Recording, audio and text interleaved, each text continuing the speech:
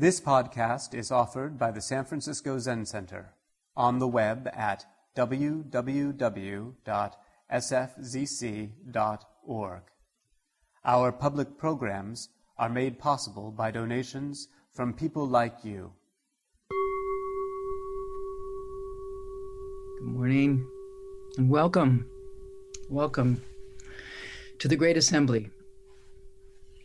For those of you who are in the January Intensive, you know why I am calling out to the Great Assembly. And for those of you who are just coming into this conversation, I wanted to tell you a little bit about what we've been doing these past 2 weeks in our studies together. So beginning in the first week of January, Zen Center set aside some time and work for all of us to explore the Lotus Sutra together with Senior Dharma teacher, Tenshin Reb Anderson.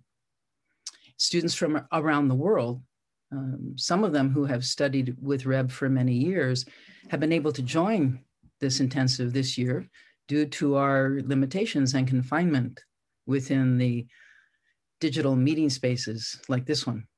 So in many ways, the limitations of Green Gulch being closed to outside guests has been a rare gift to all of us. And it would seem not at all out of place in the timelessness and the spaciousness of the Lotus Sutra itself.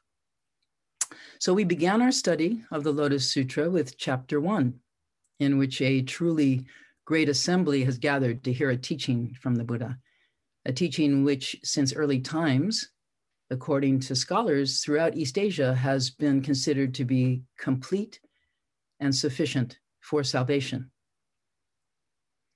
So chapter 1 tells us where this gathering is taking place, the city of royal palaces on Mount Gajakuta, and it tells us who's there, including some familiar names.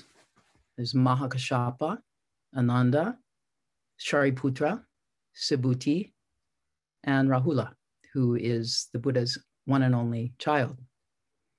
There's also the Bhikshu Yasodhara, the Buddha's former wife, and Mahapajapati, his maternal aunt, who helped to raise him after his own mother had died shortly after giving birth, and then who went on to become the first fully ordained Buddhist nun. There's also a great number of well-known bodhisattvas in attendance. Among them, there's Manjushri, Maitreya, Avalokiteshvara, Precious Moon, Medicine King, Everzealous, and a less well-known bodhisattva by the name of Precious Palm of the Hand. So alongside this gathering of monks and nuns, of arhats and bodhisattvas, there are laymen and laywomen, heavenly kings, dragon kings, jealous gods, and some plain old human beings, with each category numbering in the hundreds of thousands, if you can imagine that. So during our first meeting on January 11th, Reb added to the list of those in the Great Assembly by going through the names of all of those who were on the screen, the Zoom screen. You know, names like Maya and T and Jiryu and Timo and Anna, Valerian, Linda, Jenny, Kokyo, and so on and so on. Some 230 names in all. So today I can also add to the Great Assembly your names if you like, to the great assembly of beings who are turning toward the light of the Buddha's wisdom and teaching for as long or short or often as we like. So the Lotus Sutra stands quite high above all the other sutras of the Mahayana, and it's the basis of a number of schools of Buddhism, and one of them being the Tendai tradition in Japan, which is where Dogen Zenji, our founding teacher, trained as a young boy and young man before he began his studies of Zen, which is one reason why in Dogen's own writing, there are so many citations from the Lotus Sutra. And in particular, there's one fascicle he wrote that's called Dharma Flower Turns Dharma Flower.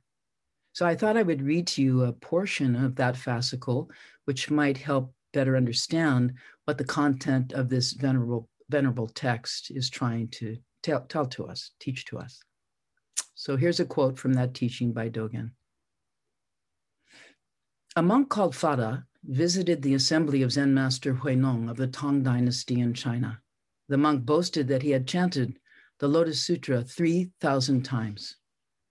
Huineng said to him, even if you have chanted the sutra 10,000 times, if you don't understand the meaning of it, you won't even know your own mistakes. Fada said, because I'm stunned in amazement, I have only been able to follow the words and chant. How can I understand the meaning of it? Huineng said, well, chant it for me. I will explain the meaning of it to you. And so Fada chanted the sutra. At chapter 2, called Skillful Means, Huineng said to Fada, stop. The essential meaning of the sutra is the causes and conditions of the Buddha's appearance in this world. And although the sutra expounds many parables, there is nothing more to it than this. What are the causes and conditions of the Buddha's appearance in this world? Simply, the one great matter. The one great matter is nothing other than the Buddha's awakened insight. And that is opening, displaying, realizing, and entering the reality of all being. The one great matter is naturally the Buddha's insight, and those endowed with this insight are already Buddhas. So you must now believe that the Buddha's insight is nothing other than your own mind. You must now believe that the Buddha's insight is nothing other than your own mind. And then Huineng taught with a verse. The mind in delusion is being turned by the Dharma flower. The mind in realization is turning the Dharma flower. Unless we clarify ourselves, no matter how long we recite the sutra, we will contradict its meaning. Thinking beyond thinking is right thought. Thinking about thinking goes astray. When we consider neither thinking nor beyond thinking, we endlessly ride the white ox cart. So this white ox cart is a metaphor in the Lotus Sutra for the great vehicle that carries us to our destination as fully enlightened Buddhas someday, such as today, such as the white ox cart is your own mind. So having said that, I want to add that like Fada, a great number of Zen students, including myself, have had difficulty reading, let alone relating to the teaching of the Lotus Sutra. And Reb told us that he too had struggled to enter into a study of the Lotus Sutra. In fact, as I have been told by many, studying the Mahayana Sutras, such as this one, is a real challenge for just about everyone. Many people, particularly at Zen Center, prefer just to sit or to study the many yoga postures which are designed as preliminary for sitting, a posture itself called Raja Yoga or King Yoga. Others like chanting or walking or lying around, Well, the good news is that the Lotus Sutra has nothing critical to say about any of that.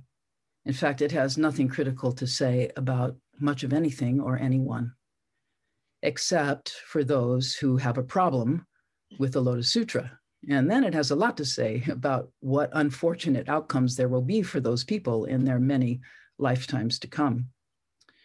And yet, because of its all-inclusive view of our true identity as great spiritual beings, which contrasts to what appears to be a perpetual state of siege in our all-too-human world, I've chosen from the Lotus Sutra, chapter 20, entitled The Bodhisattva Never Despise.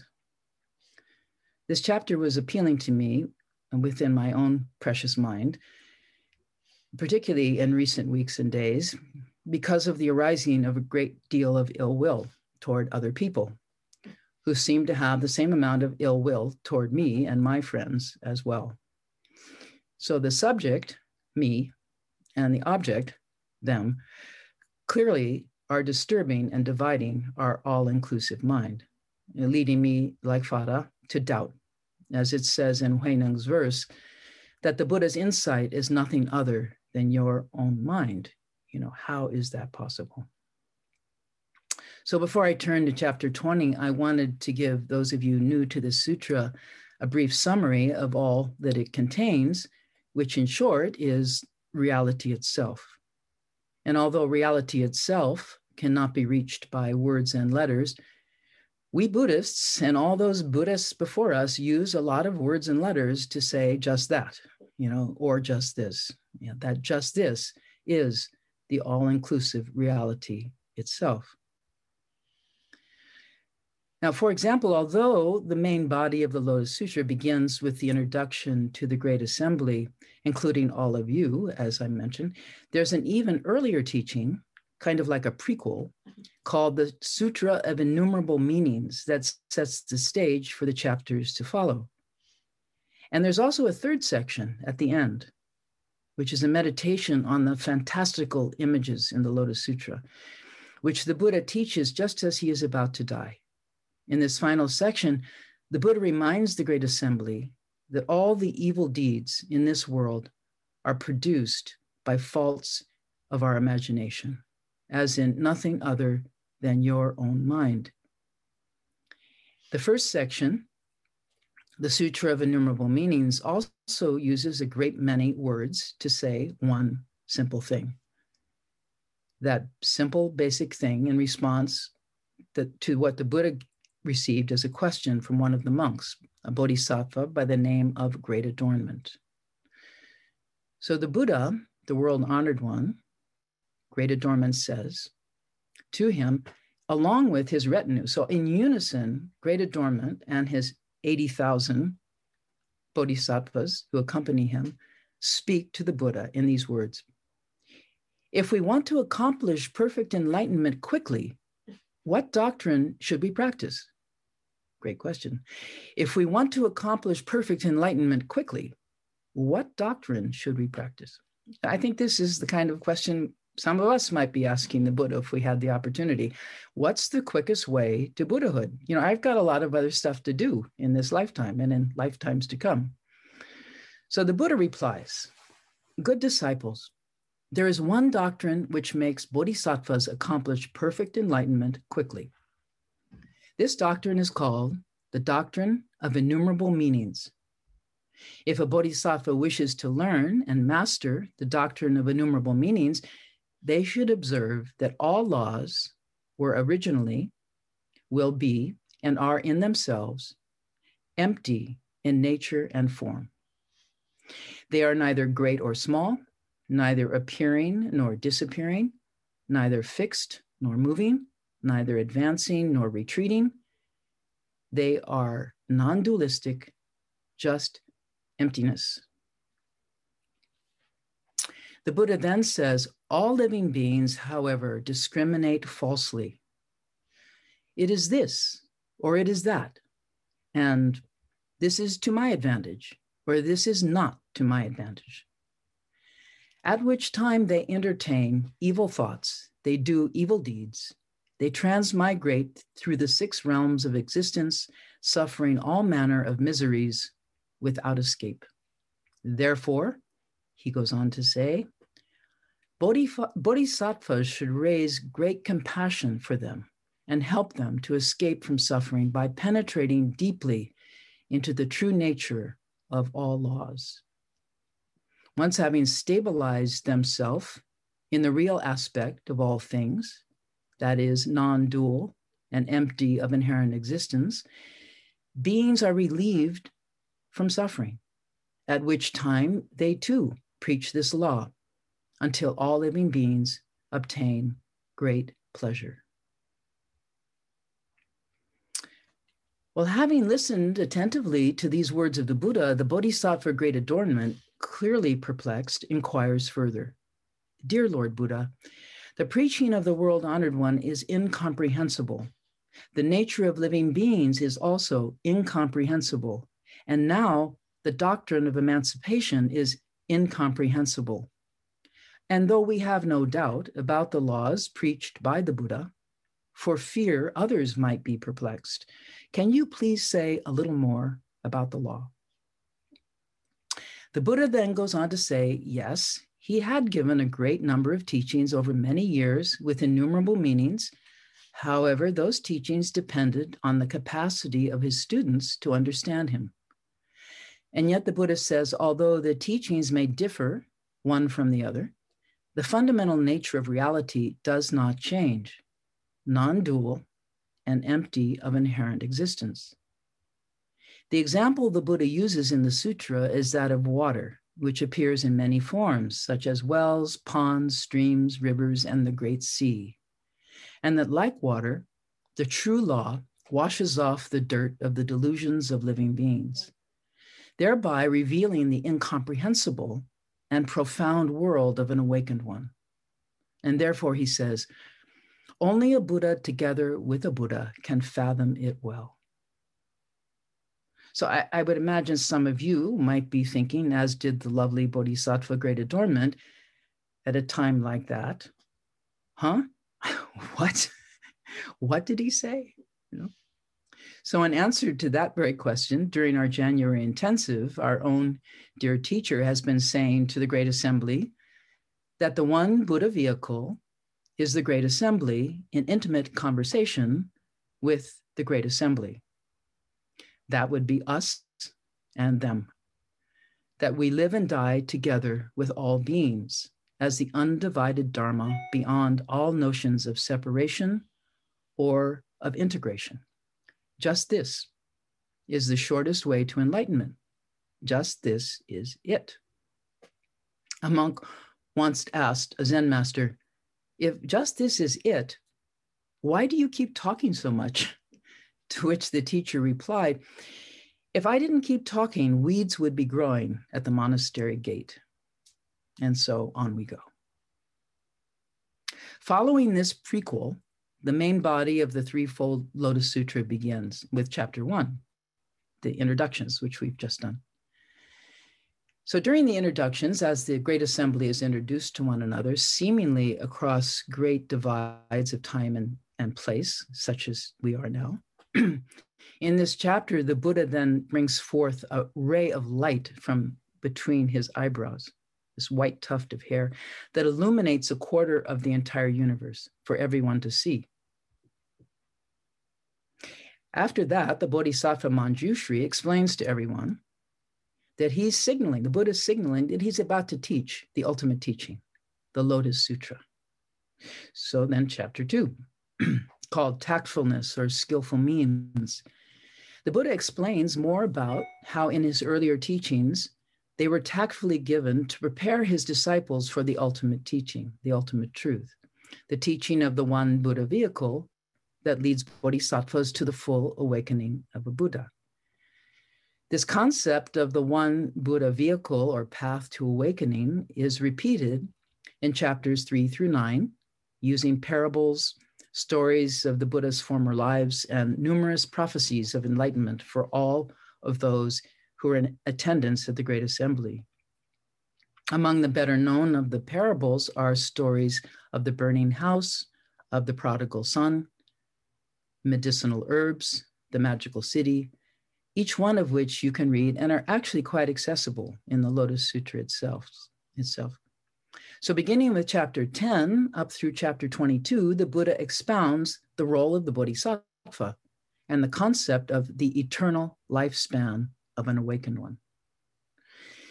He also presents to the assembly the practices that are going to be needed for teaching this sutra to others. And first you accept the teaching. That's step number 1. And then by reading and reciting, by copying, explaining, and propagating it, bodhisattvas become the farmers and the gardeners of awakening itself. In chapter 11, the Great Assembly learns of the existence of innumerable Buddhas throughout the cosmos through the emergence of a great jeweled tower that floats in the air, and from which comes a voice praising the Lotus Sutra. The voice is that of another Buddha who has vowed to appear whenever this sutra is being preached. So our Buddha then sits side by side with him inside the great tower as yet another visual gift to our human imagination. Chapter 12 tells stories of how everyone can be enlightened: women, animals, and even the most sinful murderers, such as Buddha's wicked cousin, Devadatta, who had tried to kill him. In subsequent chapters, the Buddha gives numerous prophecies of future Buddhahood to the monks and the nuns, to the arhats and the bodhisattvas. He teaches them virtues and proper conduct during their lifetimes as bodhisattvas. For example, they are told not to speak of the faults of other teachers or of their teachings, to cultivate patience and gentleness, tranquility, wisdom, and compassion. And then he introduces the Great Assembly to a large gathering of bodhisattvas that suddenly spring up out of the earth, and who, we are told, were the Buddha's own disciples many, many eons ago. Again, reaffirming the idea that his lifespan of the Buddha is beyond all human comprehension. The Buddha then explains that he only pretended to die in previous ages in order to entice his disciples to take the medicine of the one true teaching. Your mind, your own mind, non-dual and empty, which they had been unwilling to ingest. And he encourages them to strive on, knowing that the benefits of their practice and realization will bring great relief to suffering beings. Which brings us to chapter 20, the Bodhisattva never despise. Although the Lotus Sutra continues on from chapter 20 to chapter 21 through 28, and including much loved chapter 25, which our senior Dharma teacher, Linda Ruth Cutts, spoke about last week, called the Universal Gateway of the Bodhisattva, Regarder of the Cries of the World. I'll simply say about those chapters that they're quite eclectic and may even have been added as to later versions of the original sutra.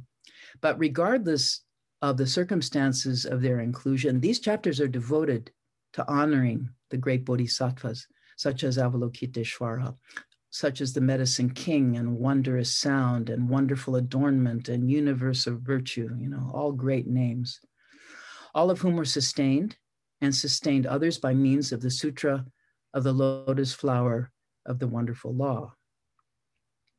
In each of these chapters, the examples of these great beings reinforces the virtue of hearing the Sutra of the One Vehicle Doctrine, predicting that all who hear the true Dharma will be Buddhas someday, like today, which, like tomorrow, is signless, wishless, non-dual, and empty. So as I promised at the beginning of this talk, I will now engage in some thoughts about chapter 20 and the Bodhisattva never despise. As with the entire Lotus Sutra itself, this chapter begins with a conversation between the Buddha and his disciples, who have all come to ask him what for them are very meaningful questions. In this story, the Buddha is addressing the Bodhisattva, Mahasattva, great power obtained.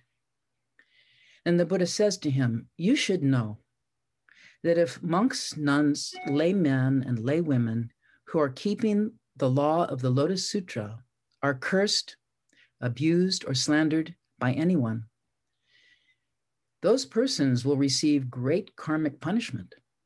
Whereas those who attain to the wisdom and practices in accordance with the law will have eyes, ears, noses, tongues, bodies, and thoughts that are clear and pure.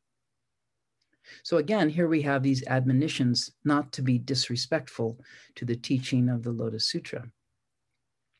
The Buddha then tells the assembly that in a past period, inconceivably eons ago, there was a Buddha named King of Majestic Voice Tathagata, all-wise, perfectly enlightened in conduct, understander of the world, a peerless leader, a teacher of gods and humans, whose eon was named free from decline, and whose dominion was called all complete. He then goes on to say how this Buddha preached in accordance with the capacities of his disciples.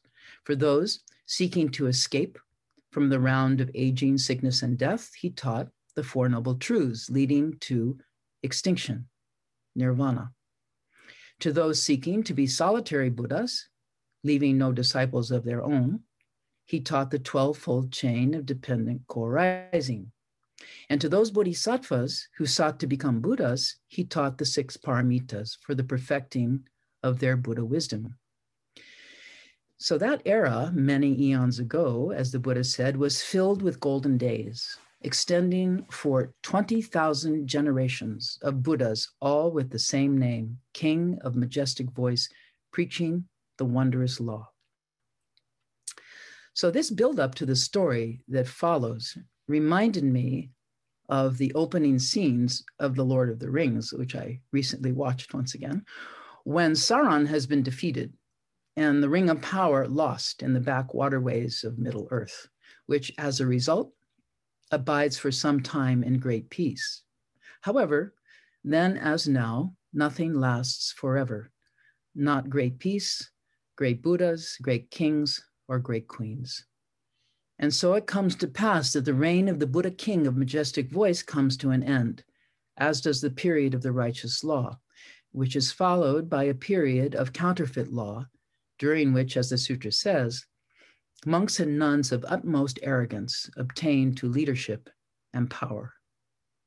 So much like Frodo and his friends, there appears during that period of decline a Bodhisattva by the name of Never Despise, a nickname that he received from the haughty monastics because of what for them was his irritating habit of telling them that they were going to be Buddhas someday.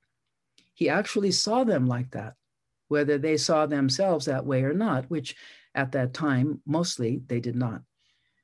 He would say to them, I deeply revere you.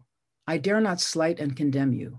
And why? Because you all walk in the Bodhisattva way and you are going to become Buddhas. So these monastics at that time were much too busy doing monkish things to pay any attention to him other than to try and shoo him away. I would imagine they also considered him to be rather dull-witted and lazy since he didn't spend any time reading or chanting scriptures. Instead, he just followed after them to pay his respects and commend them for their future Buddhahood. So among the monastics who he irritated, there were those who would get very angry and revile him and abuse him, saying, where did this ignorant monk come from who takes it on himself to say to us, I do not slight you, and who predicts us as destined to become Buddhas? We need no such false predictions, no such fake news. And so for many years, the Bodhisattva suffered their revilements, and yet he never got angry or irritated in return, always saying to them, you're going to become Buddhas. So after a while, they were so angry, they even beat him with clubs and sticks and pot shards and stones. And so he would escape to some distance from them and yell back across the way, I dare not slight you. You are all going to become Buddhas. And that's how he got his name, Never Despise. He just would not take the bait. So this story has a happy ending, which I will tell you in a minute. But first, I wanted to reflect a little on how well I would do if my fellow humans got upset with me for telling them what I think of them. And further wondering, do I think of them in the same way as Never Despise? That they will all be Buddhas someday? As I said in the beginning of this talk, one of the reasons I chose this chapter is because I do see myself thinking of a number of my fellow earthlings as irritating in the extreme. I do want them to go away and to reap the harvest of hatred and violence that has been sown and propagated by them and by a great king of the counterfeit Dharma. It is always a challenge, sometimes greater than others, to meet what appears in my own life with kindness, with patience, with forbearance and compassion of this masterful Bodhisattva Never Despise. And still in our own day, I have found great comfort in the teachings and the examples of such seemingly empathetic public figures as Bill W., Mr. Rogers, James Baldwin, Eleanor Roosevelt, and now, as funny as it sounds to me to be saying, the President of the United States, Joe Biden. I know we all watched the public media as revilement upon revilement was aimed and fired at this man, and yet he refused to disparage them in return, to fire back. He even told his incoming staff that if he heard any of them be rude or disrespectful to others, that they would be fired on the spot. Someone on the newscaster said, there's a new sheriff in town. So, of course, I don't know how it would be to live closely with that man. I don't know him. I've never met him. And I don't know how it would be to live closely with the Bodhisattva never despise either. But I do know how it feels to witness such an example, how much I long to find within my own heart the power of empathy and, dare I say, of love. There's a very famous set of verses from the Dhammapada that I have recited again and again over the years for my own benefit, and may it be also for yours as well. What you are today comes from your own thoughts of yesterday. Your present thoughts build your life of tomorrow. Your life is a creation of your mind. If a person acts with an impure mind, suffering follows them, as the wheel of the cart follows the beast that draws the cart. If a person speaks or acts with a pure mind, joy follows them as their own shadow. He insulted me. They beat me. She defeated me. He robbed me. Those who think such thoughts will not be free from hate. He insulted me. They beat me. She defeated me. He robbed me. Those who think not such thoughts will be free from hate. Hate is not conquered by hate. Hate is conquered by not hating. This is an eternal law. Many do not know that we are here in this world to live in harmony with one another. Those who know this do not fight against each other. So these are ancient teachings given by the Buddhas to human beings in troubling times. And these are troubling times. And therefore we turn again to these teachings in hopes to find our way. And as for the Bodhisattva never despise, as I said, the result of his empathy and devotion to his fellow humans turned out very well for him there at the end of his life. As he was laying down to die, preparing to die, he heard coming from the sky the entire 20,000 myriad verses of the Lotus Flower Sutra, which the former king of majestic voice had preached. And hearing those teachings, never despised, gained purity of his sense organs and of his mind, which in turn prolonged his life for a very, very long time. And during that very long time, he too preached the Lotus Sutra. Seeing him transformed in that way with transcendent powers of eloquent speech and excellent meditation, the haughty monastics turned toward the light of the Dharma, believed in the teaching, and followed his way, all the way to their own complete, perfect enlightenment, just as he had told them they would those many lifetimes ago. The Buddha then tells the great assembly that in fact, he was that very Bodhisattva those many eons ago, and that they were those haughty monastics who are now sitting here on this day, listening to the true Dharma, which will now send them speedily on their way to complete, perfect enlightenment of a Buddha. The end, or the beginning, and everything in between. As Bilbo Baggins titled his memoirs, There and Back Again. So I wanted to share one last joyful expression with you that was inspired by this chapter of the Lotus Sutra, written by the Reverend Greg Fain and Ben Gustin, who were both students sitting in a cabin down at Tassajara a few kotis of kalpas ago, 2001. This rendition that's going to be played is being performed by Alan Senaki, who, following the recent death, sadly, of our dear Sojin Mel Weitzman, in a few days on January 31st, will be installed as the second abbot of the Berkeley Zen Center. Jenny, would you please help out with that tape for me? Yes. Thank you.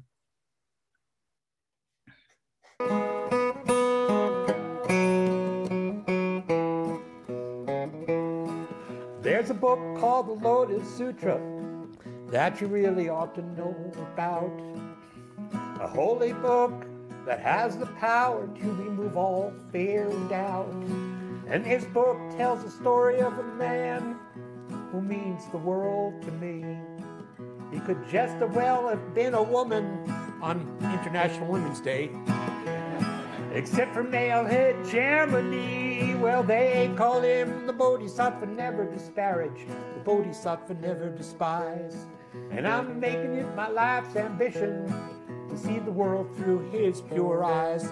Now listen carefully, because this is the chorus which you will sing the next time it's around. I will never disparage you or keep you at arm's length. If you know it, sing. For you only know your weaknesses, I only know your strengths. I would never despise you or put you down in any way, because it's clear to me, I can plainly see, you'll be a Buddha someday. I love you. Now the Bodhisattva, never disparaging, lived countless kalpas in the past, in the time of the counterfeit Dharma, and he was something of an outcast, because the monks and nuns of his time, they were noted for their arrogance and vanity. And these were the folks who exercised great power and authority. But my boy, he never concerned himself if they treated him like a freak. He just battled everybody equally, and these are the words he speak. Here's the chorus. I will never disparage you or keep you at arm's length. That's good. Where you only know your weaknesses, I only see your strengths.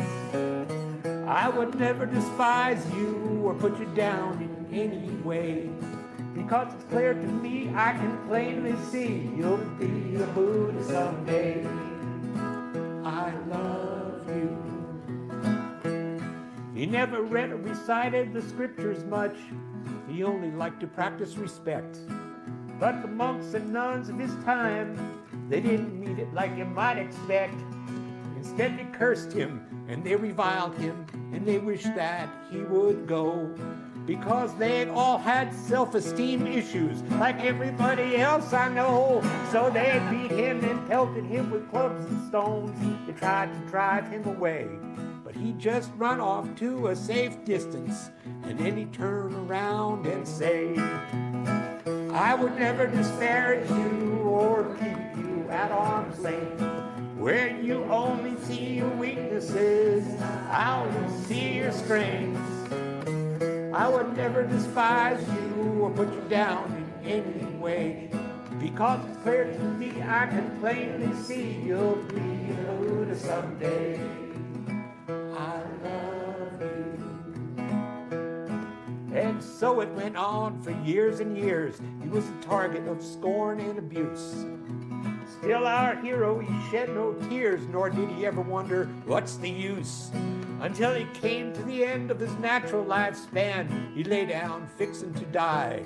And he heard the Holy Lotus Sutra being preached up in the sky, and his life was extended for millions of years. He's living to this day. And in the pages of the Lotus Sutra, well, you still can hear him say, I would never disparage you or keep you at arm's length. Where you only see your weaknesses, I only see your strengths. I would never despise you or put you down in any way, because it's clear to me, I can plainly see, you'll be a Buddha someday. Yes, it's clear to me, I can plainly see, you'll be a Buddha someday. I love you. I love you.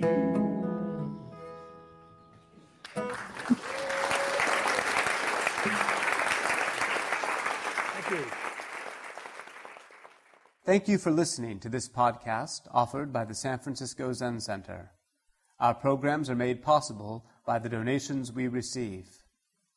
Please help us to continue to realize and actualize the practice of giving by offering your financial support.